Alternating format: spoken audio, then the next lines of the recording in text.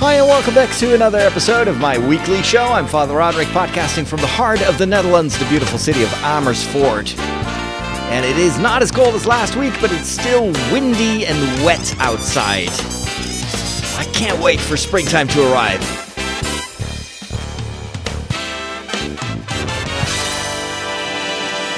Fortunately, the studio here is very warm and cozy. I'm sitting next to the radiator, so that helps me heat up again. And we've got a warm show full of warm content. I apologize to those of you listening in Australia, because it's you don't need heat there. You need to cool down there. But we're going to talk about movies, TV shows. I'll talk a little bit about sacramentals and what that is. And I'll talk about a low-budget alternative for the Philips Hue lights, which I tried out. But before that, I want to thank my patrons for making it possible for me to do this podcast without inserting all sorts of annoying advertisements. If you want to join them and get access to my exclusive feed as a thank you, my thank you feed for the patrons, then go over to patreon.com/Father Roderick, and you will have not one, not two, but you will have 3 podcasts every week to listen to. And that in return only for a few bucks a month, whatever you can spare. And even if you can't spare it, I still love it that you're listening to this. You take the time out of your day to listen to my ramblings. So let's first go to the news. Do you know what's going on? This is what's happening in your world. Face it, Catholics rule. We got Boston, South America, the good part of Ireland, and we're making serious inroads in Mozambique, baby. You've taken your first step into a larger world.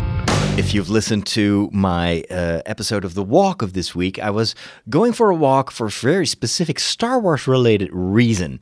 I was hoping to... I'd heard that in one of those pharmacies, they were selling probably like leftover Star Wars goodies from the movie The Force Awakens. Like old toys, and sometimes they do that. Their bread and butter is to sell shampoo and that sort of stuff.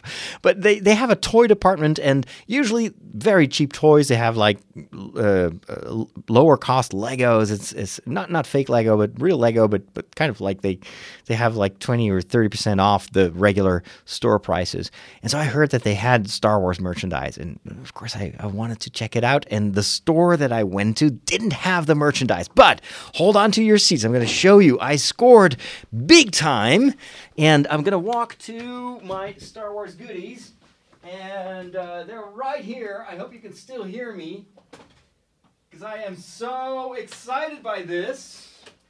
And now I know I don't need to yell anymore, because I'm back in front of the of the microphone. But check this out. I am so excited by this. And yeah, I know. I was in the store and I bought this stuff, and they said, "Is that for your sons?" Or they like automatically assumed that I had kids, first of all, that my kids were boys, as if girls don't like Star Wars.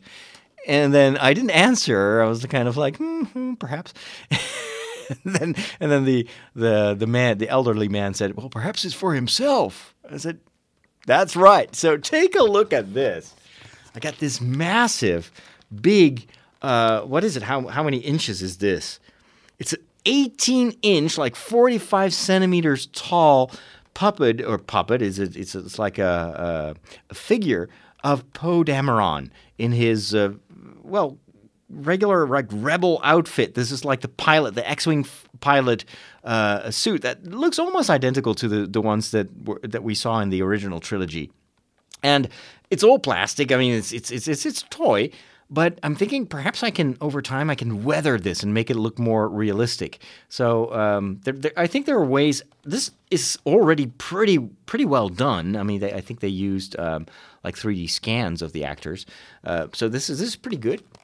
But that's not the only one that I found, and these were like really cheap.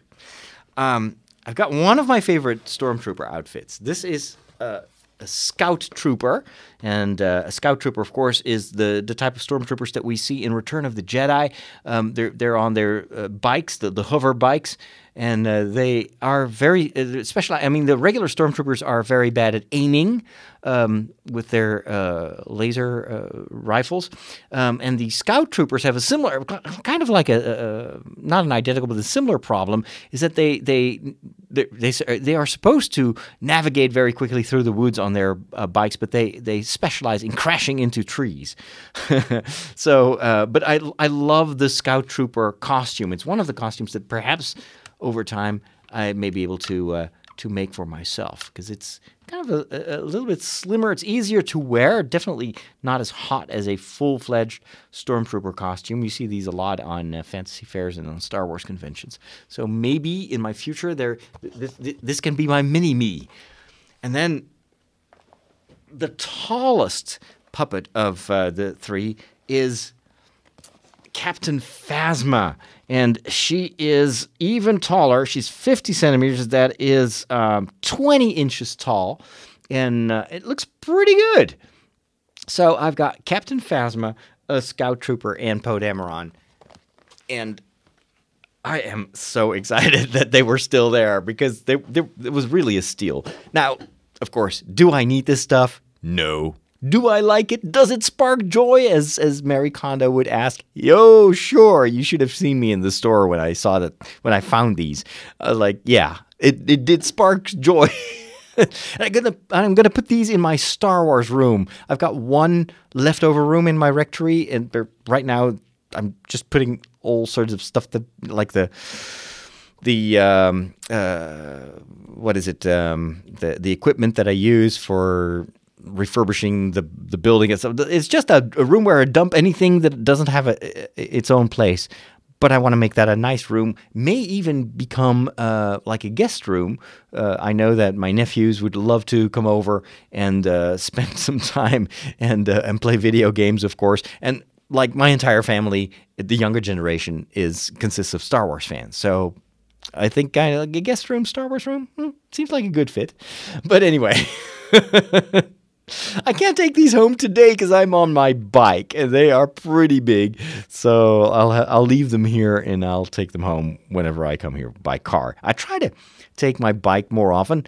It has two advantages. It's better for the environment, and it's better for me because it helps me move. And I don't do enough of that lately because of the bad weather, because of my health. I'm still kind of... last week I had this cold.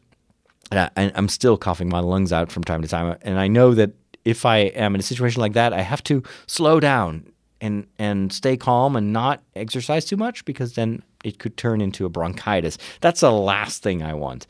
So I'm hoping to manage it this way. So that was my little Star Wars surprise. Last week was great. I'll talk a bit more about that and what I've learned last week in the episode of The Walk. And I love this new channel that we started in the Netherlands. I'm learning so much by doing stuff that I've never done before, like producing a talk show that is very quickly turning into something that looks almost like a TV talk show, but with very, very limited means. Like we have zero resources right now, and yet, with almost nothing, we're delivering, I think, a product that looks way more expensive than it actually was to make for the time being, because you pay a hidden price, and that is just a lot of effort.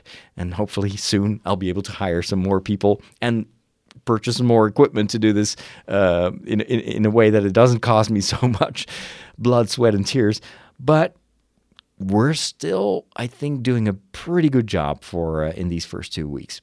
But again, as I said, more about that in the episode of The Walk that you can find over at Tridio.com. Right now, we need to talk movies and TV shows, because I have no less than 3 reviews. One is of the movie Aquaman. I finally saw it. I think like the entire world has already seen it. And I heard good things about it. Is it as good as I hoped it would be? You'll hear that in the upcoming segment. Also talk about Night Flyers by George R.R. Martin, and we'll talk Star Trek. Of course, Star Trek. I love Star Trek. How do you not like movies? They're predictable. Like, the guy gets the girl, and that kid sees dead people, and Darth Vader is Luke's father. Not liking movies is like not liking puppies. They're fine. I just get bored and never make it to the end. You know, you need a movie education. You need a movication. Now I'm going to give it to you. Let's start off with Aquaman. Of course, you know my record with the DC movies, and I'm talking live-action movies, because I got a message from Hold on, my brain is freezing here. Anyway, several people told me that especially Luis Escobar, he sent me a long letter or long message on Facebook Messenger saying that I should not judge a movie before having seen it. I addressed a lot of his comments in last week's episode of the After Show, but I realized that is only available to my patrons, so I might as well mention it here. And he said, don't forget that DC is also doing a lot of animated movies, and some of those are much, much better than what Marvel has ever been doing. So don't discount that, and stop trashing DC. Well, you know what? I do my best to appreciate DC, and you may remember that my review of what was it, Justice League, was actually quite positive, and also Batman versus Superman. I was much more positive about that movie than I was than many other reviewers and even DC fans. So, but for Aquaman, I didn't know what to think about that. I thought it was one of the better elements of the Justice League. The character was funny, and it just had a better vibe than most of those superheroes, DC superheroes in recent movies that take themselves so seriously. And of course, this movie was the biggest box office success. This is, I think, been one of the best performing superhero movies of the DC superhero world that we've seen so far. And I'm like, okay. When I saw the trailer, it kind of looked a bit goofy, and I wasn't too taken away by the underwater scenes. It all looked very over the top CGI. Kind of almost had a Star Wars prequels vibe, like the Gungan City, the underwater stuff. It just didn't look right to me, and for some reason, the trailer just didn't work for me. For me, it's personal, but. Yeah, hearing so many good things and it being such a massive box office success, I was like, okay, I'm just going in this. I have my hopes up high. Let's enjoy this. This is going to be fun. I even paid extra to see it in 3D because everybody told me it looks amazing in 3D. And then the only thing that kind of made me hesitate was that it was another long movie. It's like 2.5 hours. And I'm always like, if you can't tell a good story in 2 hours, then probably you should revise the script until you can in 2.5 hours. And I was right. This movie, this is going to be my first comment, was way too long.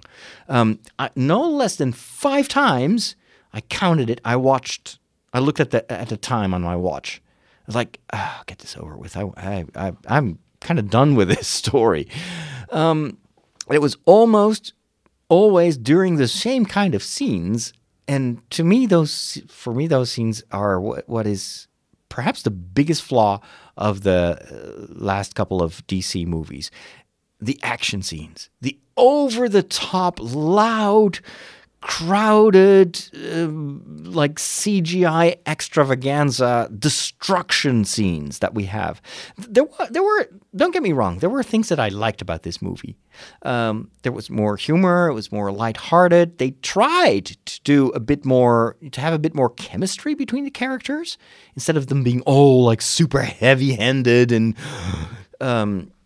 So they try to include a little bit of levity. Did it work? Well, sometimes it did, sometimes it didn't. I thought that the kind of the duo that was a female. Of course, you've got Aquaman, and if you got a female character, I forgot her name, and I just did not really care for her performance. A lot of the humor kind of fell flat in my, at least for me. But nevertheless, what surprised me was that the scenes that were not taking place underwater,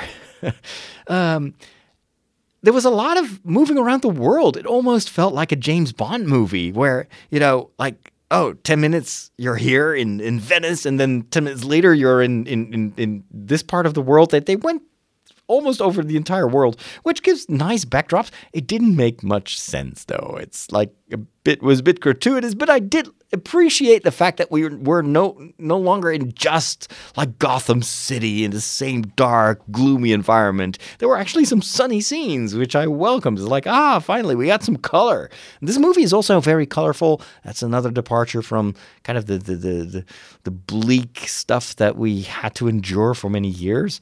Not just with DC, but it was an overall trend. Color is back, and I appreciate it.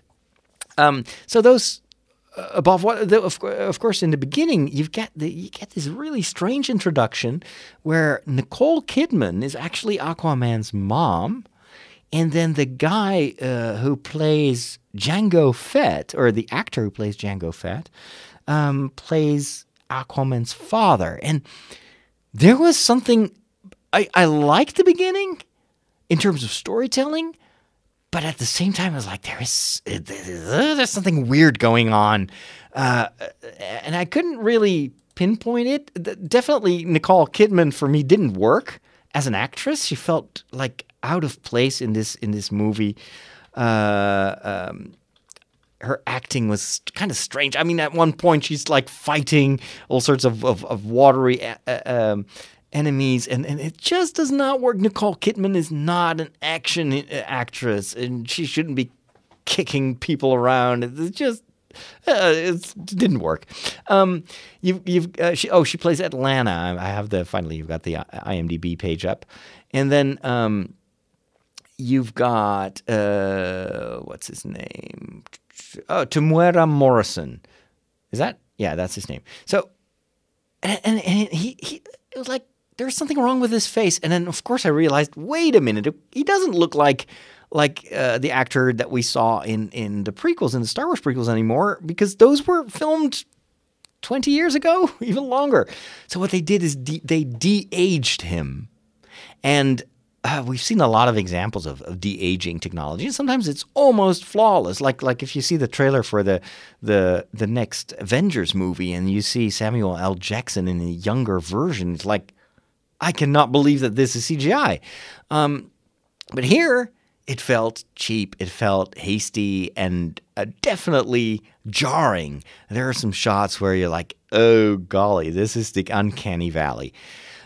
Fortunately, later on in the movie, he appears as he is, just the age he currently has. But that was the beginning of the movie. Then it started off nice, and I was like, okay, but this is not as bad as I feared it would be.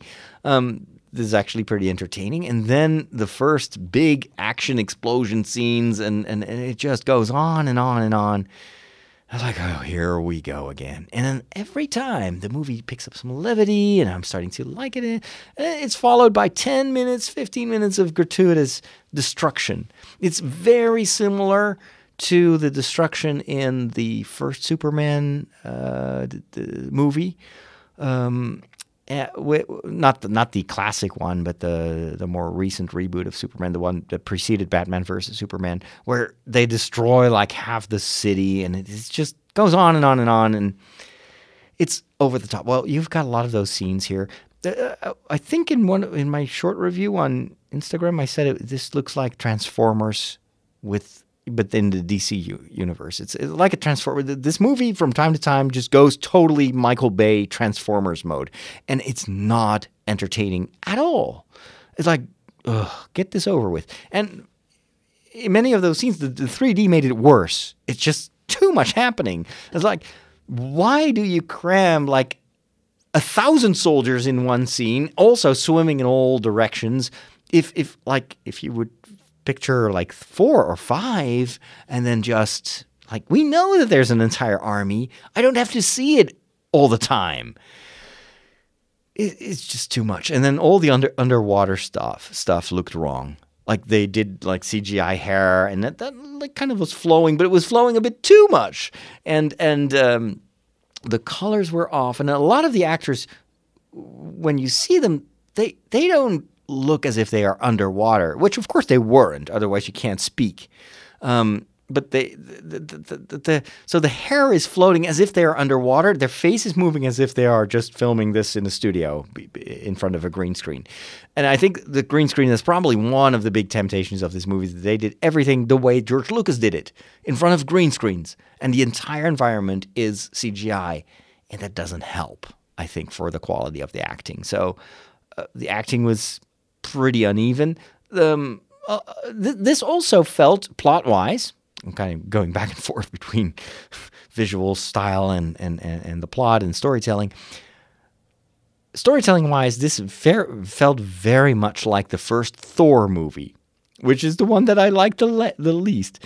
It even has a kind of a Loki equivalent. There is the half brother of Aquaman, who has a role that is kind of similar to Loki, but less funny and less cool and more like just very stereotypical villain.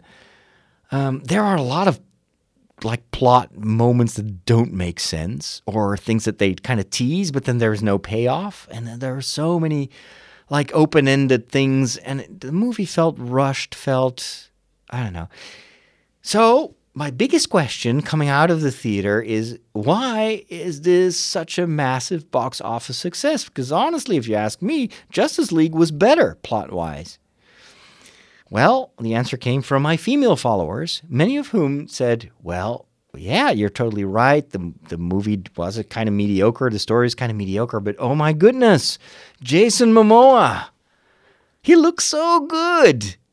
And I'm thinking, okay, I did not take that into account. Perhaps that is, for part of the audience, a big draw. And it's, well, I was like, okay, well, right. Perhaps, okay, that can be a reason for people to go see a movie, but it doesn't make it a good movie in my respect. May make for an attractive actor or something like that, but I think a movie should be more than just an attractive person on the screen. So what's my final verdict? I was like, yeah, I understand that a lot of people liked it, loved it even, but this is definitely a movie I will not revisit. I will not see it again. I just did not care for it. And so it's another, for me, it was disappointing. I was like, here we go again. It's just DC. It's not for me. I will probably avoid the next one, unless I let myself be lured into going to see it anyway, because everybody says it's amazing, and then I go see it and it's like, yeah, it's DC. So anyway, one last thing. I did listen to a podcast review always afterwards. I'm trying to think, is it just me? Is it just me? Am I so negative? Do I have a bias versus DC? And then I listened to one of my favorite podcasts out there about movies, and that is Now Playing, the Now Playing podcast. And they did an episode about Aquaman, and I felt myself like constantly validated. They are not very positive about a movie. They, just like me, they wanted to give it a chance, and they recorded this like the day after they saw it. So this does not take into account the massive box office success. So it was kind of their first impressions after having seen it like twice, I think. But the points they make, really valid, I think, valid criticism of why this is not a very good movie. So if you want to check that out, if you want to hear like an in-depth review that totally reflects my thoughts about the movie and why I think it's flawed on multiple in multiple ways, go listen to the Now Playing podcast and look for the episode about Aquaman. Well, I said I had 3 reviews. My second review is about Star Trek Discovery. I've been very enthusiastic about Star Trek Discovery. I'll keep it short because not everybody is able to see it because they don't have, in the US, they don't have access to CBS All Access. But the second season has now started on Netflix, and I've watched the first 3 episodes, and it is even better than the first season. It's a lot better than the first season. It also feels much more like Star Trek. They're starting to match kind of the canon of the established canon with the elements, the story elements that they introduce in this.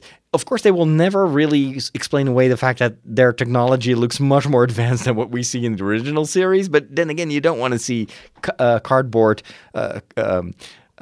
sets in a modern day version of. So I would say the story is classic Star Trek, but it's told with the visual language of today, including the special effects that we now have. And this series looks glorious. It's one of the best-looking Star Trek series. Definitely the best-looking Star Trek, even including the movies, the J.J. Abrams movies. I think the series actually, at times, look better than the J.J. Abrams movies. But I think, in general, like one of the best-looking sci-fi series out there for now. The third episode was interesting. The Klingons are back. They do explain a little bit more about why the Klingons look different in the first season and why they are starting to look more like regular Klingons now. There is stuff that they do with like the bird of prey, the spaceship, and there's a lot of little details in there. Very enjoyable. Plus, they have like this deeper mythology. There's something going on. You don't know what. There is an ongoing story that is being told, and it's told really well. So high praise for this second season of Star Trek Discovery. And then my third review is about a brand new science fiction series based on a novel, or on a short novel, actually, by none other than George R.R. Martin, the writer of Game of Thrones. And for a lot of people, this was kind of interesting to see that now he's not as involved in this as he was in Game of Thrones. For Game of Thrones, of course, he wrote like a ton of pages, thousands and thousands of them. He still hasn't even finished the books. And so the series had a lot of material, even though the TV series takes different directions, sometimes changes the destiny of some of the characters. But there's a lot of basic material to draw upon. That's not the case with Night Flyers. Night Flyers is a book that he wrote a long time ago, I think. A very short book, like 200 pages or something like that. And then with the TV series, they kind of take the basic premise and they start to expand it, and well, the story is quite different, I think, from the book. I was eager to see it. I mean, hey, a new high-profile science fiction series, if it's as good as Game of Thrones, and it's a little more. I mean, Star Trek, of course, is Star Trek. It doesn't get too gritty. It's not very violent. If this would be like Game of Thrones in space, oh yeah, sign me up. Well, it is different. It does have some elements of Game of Thrones, some aspects of Game of Thrones, but unfortunately not the best ones. What it does have is gore. Like the first few scenes, there's like, ugh. You see all sorts of cut of body parts, and there is blood, and there's and then that's kind of in the first few minutes you get to see how the story ends, or at least part of the story ends, and then they go back in time. It's a trope. They do that a lot, and then they show you how they got there. And it is, instead of science fiction, it feels much more like space horror, more like Aliens, but not as good as Aliens. And the thing that kind of, I think, doesn't work, so in a nutshell, without spoiling anything, this is about, like, Earth is in disarray. A lot of mankind has been exterminated by some kind of virus, and they have noticed that there is an alien spaceship, and it's approaching the Earth, not to visit Earth, but it's just like a trajectory of a spaceship. And for whatever reasons, unexplained in the first episode, they think that those aliens may have the solution to the problems on Earth, especially the cure for the virus.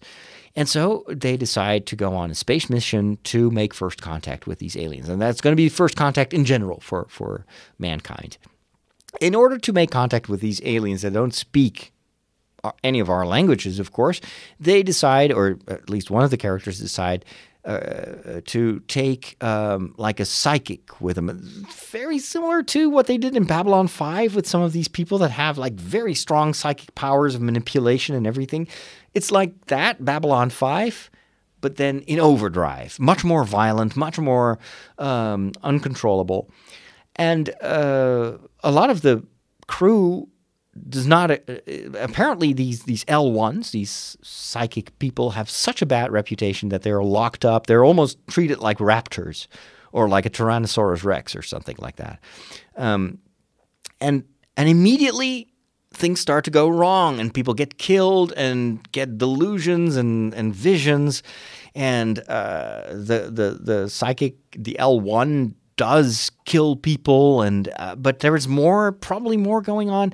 The thing is, and that's a flaw, I think, in the way they told this story. I understand that they want to start with a shocking moment, like, I can't believe they give us this in the first few minutes, but you already know where this is going. You even see some characters going bad or being bad, and then when they go back in time, these are actually supposed to be sympathetic, but you already know that they're going to end up killing people, and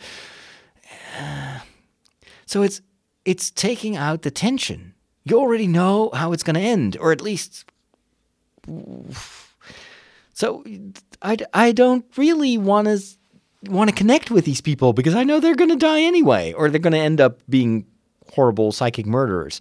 So why would I care for them? And it really hampers, I think, the bond that I'm supposed to have with this otherwise pretty well-performing cast. I have to say the acting is pretty good. The special effects look good. It all looks like classic sci-fi. There are some nice references to Stanley Kubrick's 2001. There are some scenes even that are like an homage, and it's very well done, but I was like, okay, do I want to see 10 more episodes and I already know where this is going? So I don't know. Oh, well, of course, I'll continue to watch it. But it's not Game of Thrones in space. It's definitely not. It's okay. It's good. But for now, I've only seen the first episode, of course. So this is initial impression. But yeah, I think there's better science fiction out there, even on Netflix.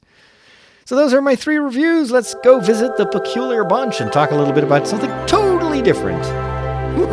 Catholics rock!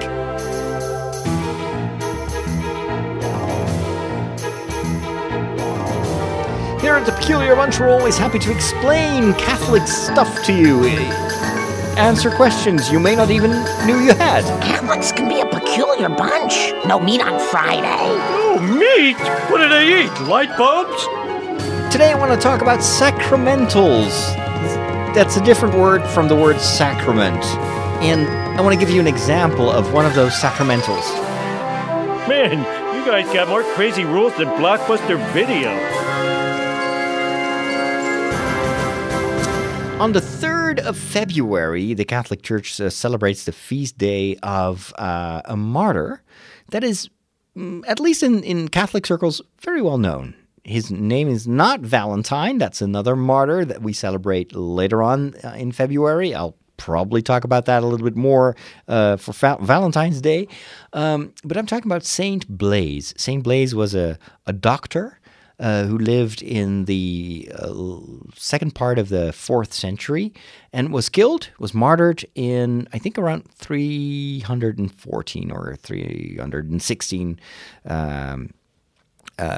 And after being a doctor, he became a bishop. And as a bishop, of course, he was kind of like, first he was healing physical ailments, now he's a healer of souls. And then he got arrested because of the persecution of Christians and was killed by the emperor. But before that, according to legend, because this is not in any way verifiable, but there are stories that were written about him 400 years later, like in the Middle Ages, that told a story where a woman came to see him with her son who was choking on a fish bone. And then by his prayers, the son was cured, was healed, a miracle.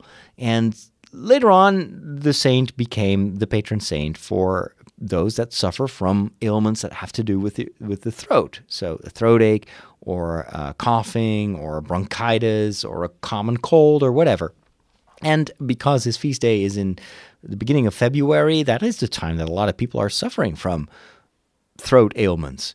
And so the Catholic Church has a tradition where on the day of his feast, or sometimes the Sunday after or before his feast day, a priest or a bishop can administer what they call the blessing of the throats. Kind of sounds a bit creepy. In my country, it's called St. Blaise's blessing, and everybody understands what that is. Visually, it looks like this. You have 2 candles, slightly larger candles than you would use like devotional candles, and you cross them and hold them in front of the throat of the person who asks for the blessing. And there's a short prayer that by the intercession of St. Blaise, the Lord may grant you protection against the ailments of the throat and other sickness or something along those lines. And then you make the sign of the cross to bless the person. It's in the Netherlands, a very popular blessing. I've been giving that blessing on the eve of the feast of St. Blaise, which happened to be Candlemas. That's probably where the candles come from. And like almost everyone in the church was asking for the blessing. So I've been standing there for half an hour, like administering this blessing. And not just older people, also young people, even children were asking for that blessing. And but I also, so I was like, okay, let's do a little bit of Lego catechesis. So the other day I made a little Lego scene with a Lego priest who was using 2, don't really have candles, Lego candles. So I used basically the rods that I had from one of the moisturizers on Tatooine. I had a little micro set of a Tatooine moisturizer. So I was like, oh, those could look like candles. They're kind of the size of baseball bats, but it doesn't matter. And then I used, there's this one Ninjago minifigure that has a scarf, like an orange scarf. It's the selfie, the same character that carries a selfie stick. So I was like, oh, that could be a nice minifigure to use for this scene because he's wearing the scarf. So with a little bit of imagination, he's suffering from pain in his throat. I posted that on the various social media, and I asked people if they received it. And to my surprise, I did get a number of negative reactions. Not to the Lego scene in general, but to people that said, well, I'm Catholic, but I struggle with this kind of stuff. It feels so superstitious. And why should we bother God with this kind of stuff? If I have a pain in my throat, I just go to the doctor or I take medicine. But we're starting to, another person said, this is turning the church into like a circus. And I was kind of taken aback a little bit by this because this is very Catholic to have these, what we call sacramentals, little signs that for smaller things kind of connect us to God. To give you, of course, the church has the 7 sacraments. Those give the power of the Holy Spirit. But we also have these sacramentals, and according to the Catechism of the Catholic Church, which I linked to in the show notes, sacramentals are sacred signs that bear a resemblance to the sacraments, in a way that they have sometimes like tangible, visible signs, like baptism has water, the Eucharist has bread and wine. In this case, you've got these candles. Sacramentals signify effects, particularly of a spiritual nature, which are obtained through the intercession of the church. In this case, by the intercession of the invisible church, the church in heaven, which is part of the church. It's the saints. By them, people are disposed to receive the chief effect of the sacraments, and various occasions in life are rendered holy. So it's a kind of a sanctification of life. Then it continues, sacramentals are instituted for the sanctification of certain ministries of the church, certain states of life. Could be a blessing of someone who enters a convent, for instance, or a lay blessing. Great variety of circumstances. And the use of many things helpful to man. For instance, the blessing of cars, or the blessing of a house. That's a sacramental. Things that we use, but we want to dedicate them to God. And with that are also our activities that we do with the use of those objects, like a car, or the life that we live inside a house. So we ask for God's protection for the people that will drive, for the the moments that will be enabled by the use of the car, for instance, like the visiting of family and friends. So it's very kind of broad. And so it's not an enchantment of an object. Sometimes that people think that, well, it's just magic, you bless a car and then you don't get any accidents. No, that's not it. That would be superstition. That would be enchantment. And that's not the way it works. That's not how the Force works, Han Solo would say. That's not the way sacramentals work. But it's a dedication of the object to its use, and thereby it's asking for a sanctification of our lives. We live our lives not just in church. We live our lives with day-to-day things and people and moments, and you want to have those dedicated to God as well. That is what a sacramental tries to express. They do not confer the Holy Spirit in the way that sacraments do, but, and I'm here quoting the Catechism, by the Church's prayer, they prepare us to receive grace and dispose us to cooperate with it. So again, it's not the thing that is causing the grace. No, it opens us up to God's grace. It still requires our collaboration for it to work. So in case of the blessing of the throats, it is the person that, it's not the blessing itself or that I cross the candles and hold them in front of the people's throats. That is immediately like having a beneficial effect on the throat itself. But by that motion, by that movement that people do, that they ask for this blessing, that step opens them up. The words that I say, the prayer that I pray is opening them up for God's grace. So if God wants to help protect them against ailments, against, throat aches can be very painful, then the person would be more open to that. It could also very well be that God has other plans. I mean, one year I've administered the blessing while I was suffering myself from severe throat ache. I could barely speak. And I was like, kind of feels a little bit weird, but then again, it's not enchantment. I'm not a magician. It's helping people to open themselves up to God. And that, what I like about the sacramentals is they help us understand that God is not just there for the big things. So one person criticized the ritual by saying, like, I'm a former Protestant, and I kind of feel that this is it's too small. Go to a doctor if you have a pain in your throat. Don't bother God with that. But I would reply, well, why then does Jesus cure the mother-in-law of St. Peter? She had a fever. That was all. She was in bed with a fever. Why would they bother Jesus with a fever?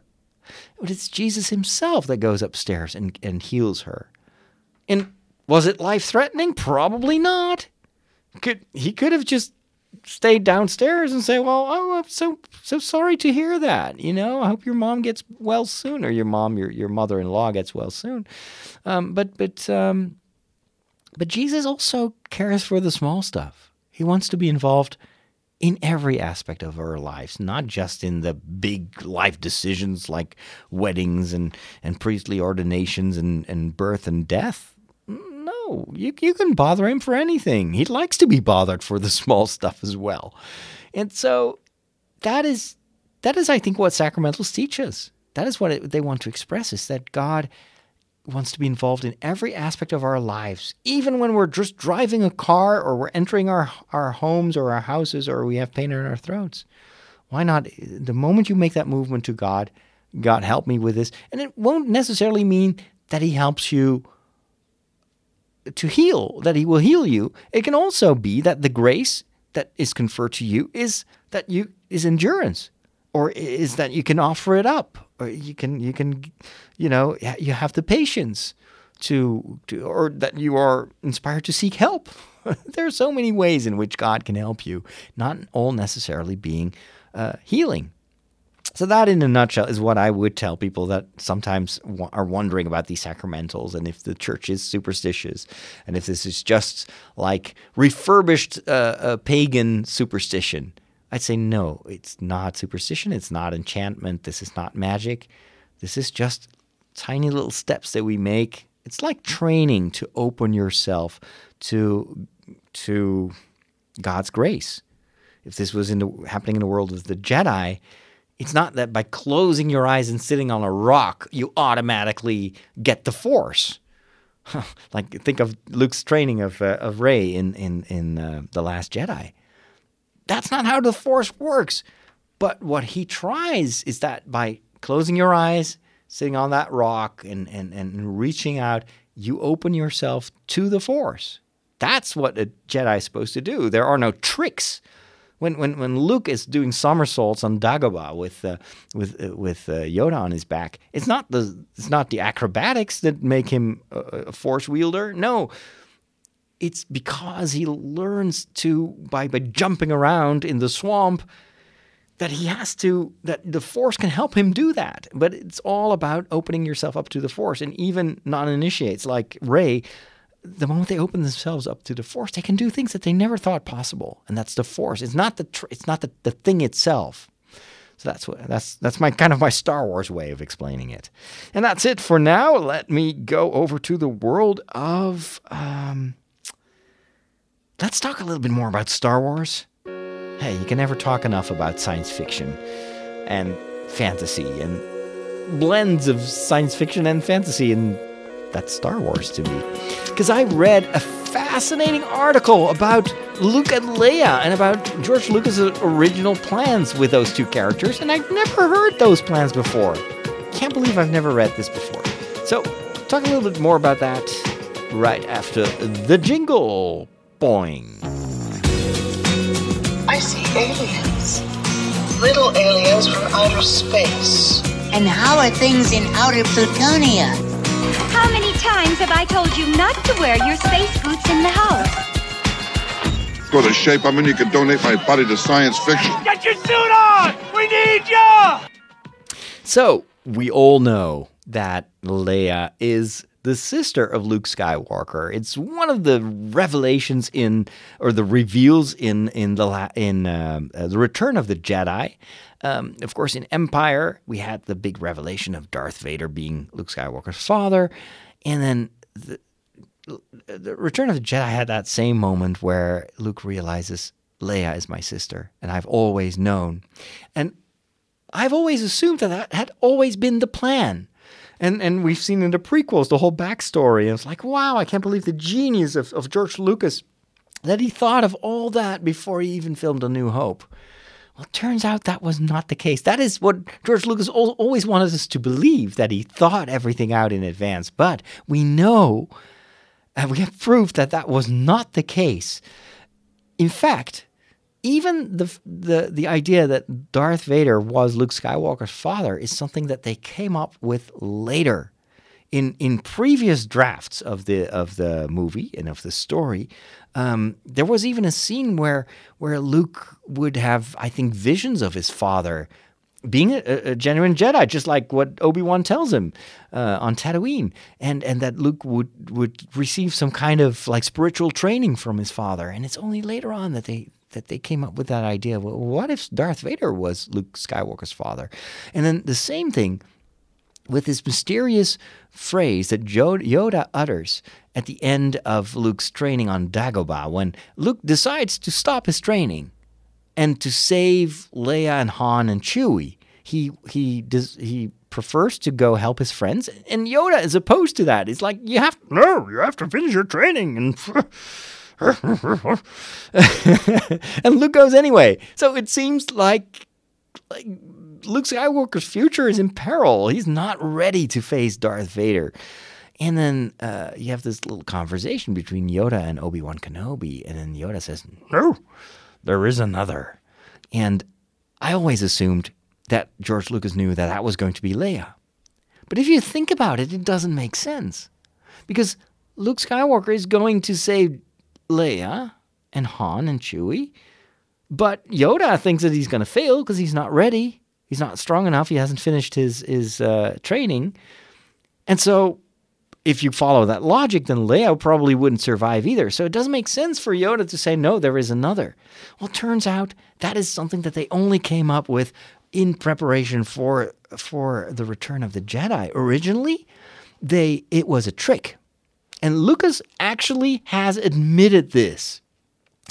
In the 2000, and I totally missed this, in the 2004 DVD commentary, George Lucas explains that he hadn't thought things through in advance. In fact, he explains that the other in Empire was introduced as a way to increase tension. And this is a direct quote from that commentary by George Lucas. It sets up the fact that in this series, Luke could be expandable at this point. We don't need Luke to tell this story. We could get somebody else to do it. He is not the important one. There is another. It's a cheap trick, but it works. And so, according to a number of people involved in the production of these movies, it wasn't clear from the start that The Return of the Jedi would be the last movie. George Lucas wanted to do sequels. And so, originally he had planned to introduce a new character in Return of the Jedi, that then could be the main character replacing Luke Skywalker for the subsequent sequels to Empire Strikes Back and to Return of the Jedi. So it was just a trick to ensure the longevity of the Star Wars franchise, very similar to the things that Disney is currently facing, trying to go beyond this upcoming third movie, the end of the Rey and the Luke Skywalker storyline. They need to do something new. That's why at the end of The Last Jedi, you see that there is this little boy also discovers the Force or has an innate talent. So it means you don't need to be related to the Skywalkers in order to become a Jedi. And so the Force has a future because the Force will choose new people to work with. And that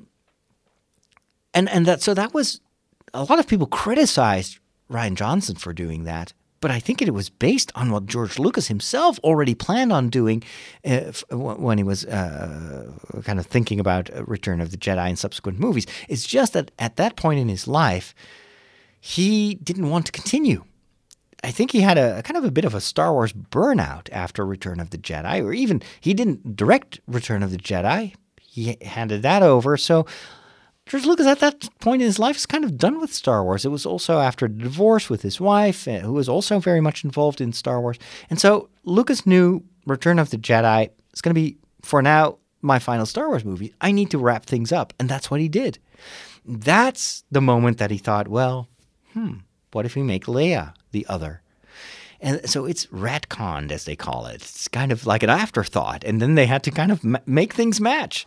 But it's not a perfect match. I mean, it works. And with the prequels, he did even more to kind of like make it all fit together. And it's one of the criticisms on the prequels is that it's all too convenient. It's too much kind of forced into the storyline, and everything has to match, and the story suffers a bit from that. But I thought it was fascinating. You can find the entire article, and it's a good read on Screen Rant. Again, it will be included in the show notes. So screenrant.com, and just look for the story about the original story of Luke Skywalker's sister before it was retconned to be Leia. Fascinating stuff. Time for technology. We are on the cutting edge of technology. Wow. Well, what does that mean? Just plug it in. It's going to say, hey, I see you plugged in a new device. And it's going to load in the appropriate drivers. You'll notice that this scanner build... Whoa. Well, all your technology stuff, it just ends in disaster. But there is one more thing. Last Saturday, I spent some more time with lights in my new rectory. I've already installed a number of Philips Hue lights, which I bought a while ago when they were on sale. And I love it. I love to create these lightscapes in my rooms and set them for instance, in my bedroom. In the evening, I've programmed it in such a way that it will slowly, when the sun is setting, it starts to light up the lamps.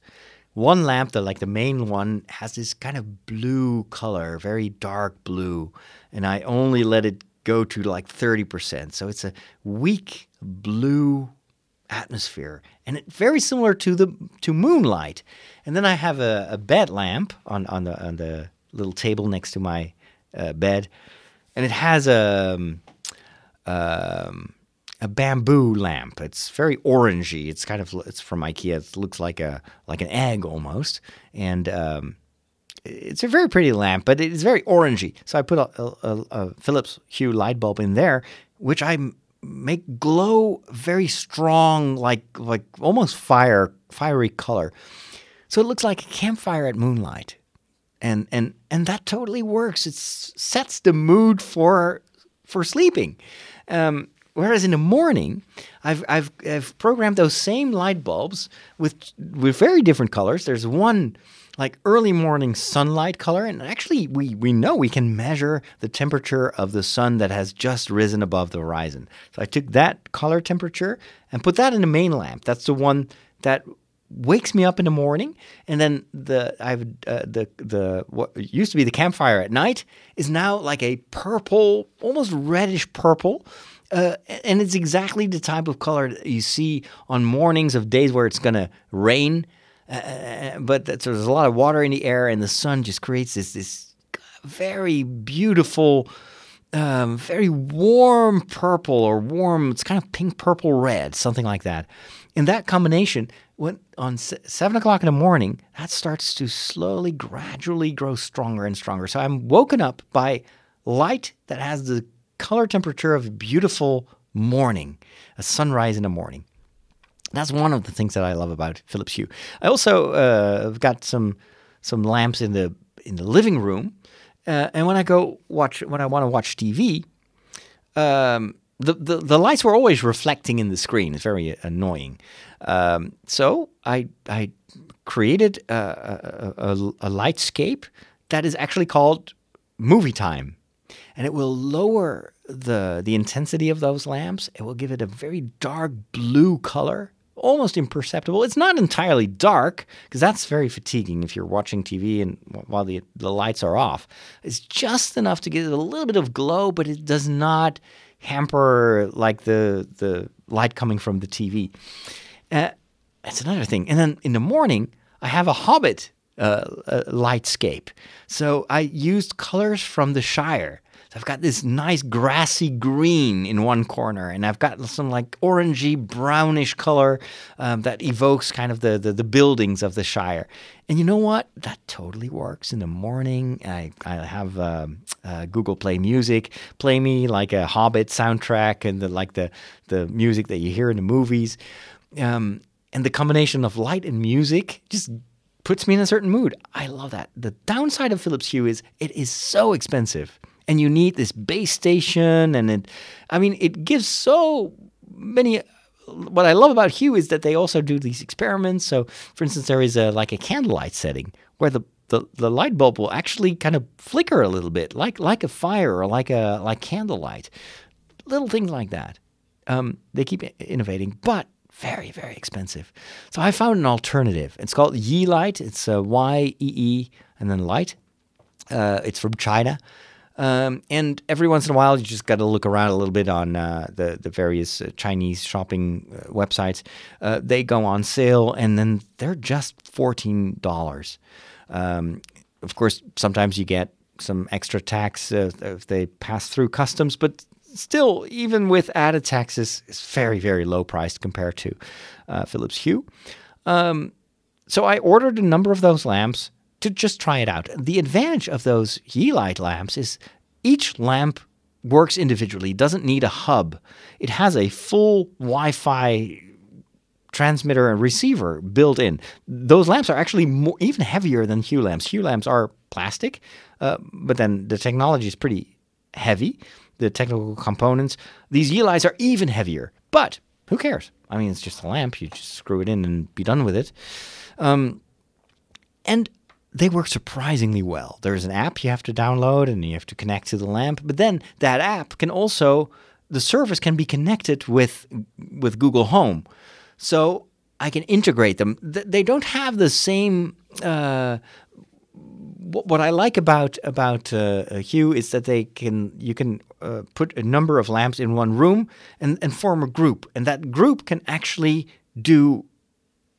form an ensemble. You can even take a photo of which contains colors that you like, and let Philips Hue scan it, and then it will assign colors of that photo to the different lamps in your room. It's like magic. It's really sometimes it works, sometimes it's not as good. The result is not as good, and requires some manual tweaking. But that's stuff that I don't think that E-Light can do that. But on the whole, it also has these different, like you can do certain atmospheric effects. For the price, it's a steal, and it works really well. Like, for instance, I had a lot of old-fashioned lamps still in the rectory, and I discovered that in a number of those ceiling lights in rooms where I hadn't changed it, they put in halogen lamps. And those get very, very hot. And by putting them in the ceiling light, it is encased and the heat couldn't dissipate. And so I discovered that in one of my rooms, that lamp had melted the holder, the lamp holder. So it was burnt. And the rectory is all wood. The ceilings are quite old-fashioned ceilings. They're, I think, pretty inflammable. And so discovering that lamp that had actually melted its encasing, I was like, one spark could have set the entire building on fire. And that was like, oh, I got to go through the entire building and remove all those lamps, because who knows what else. I noticed that in the ceiling, the attic has also a number of old-fashioned lamps, and now I want to replace those too and replace them with LEDs, because the risk is too great. Anyway, that's just like, okay, there are multiple reasons to switch to LED lights. So that was my little technical experiment. And with that, I think it is time to wrap things up and go and record the after show for my Patreon supporters. If you want to become one of those Patreon supporters, go over to patreon.com/Father Roderick. We're going to do a lot of fun things this year. I've got such a good feeling about where we're going to take this whole media endeavor. Definitely to the next level, if not to the next 10 levels. So join the patrons by making it possible. See you next week.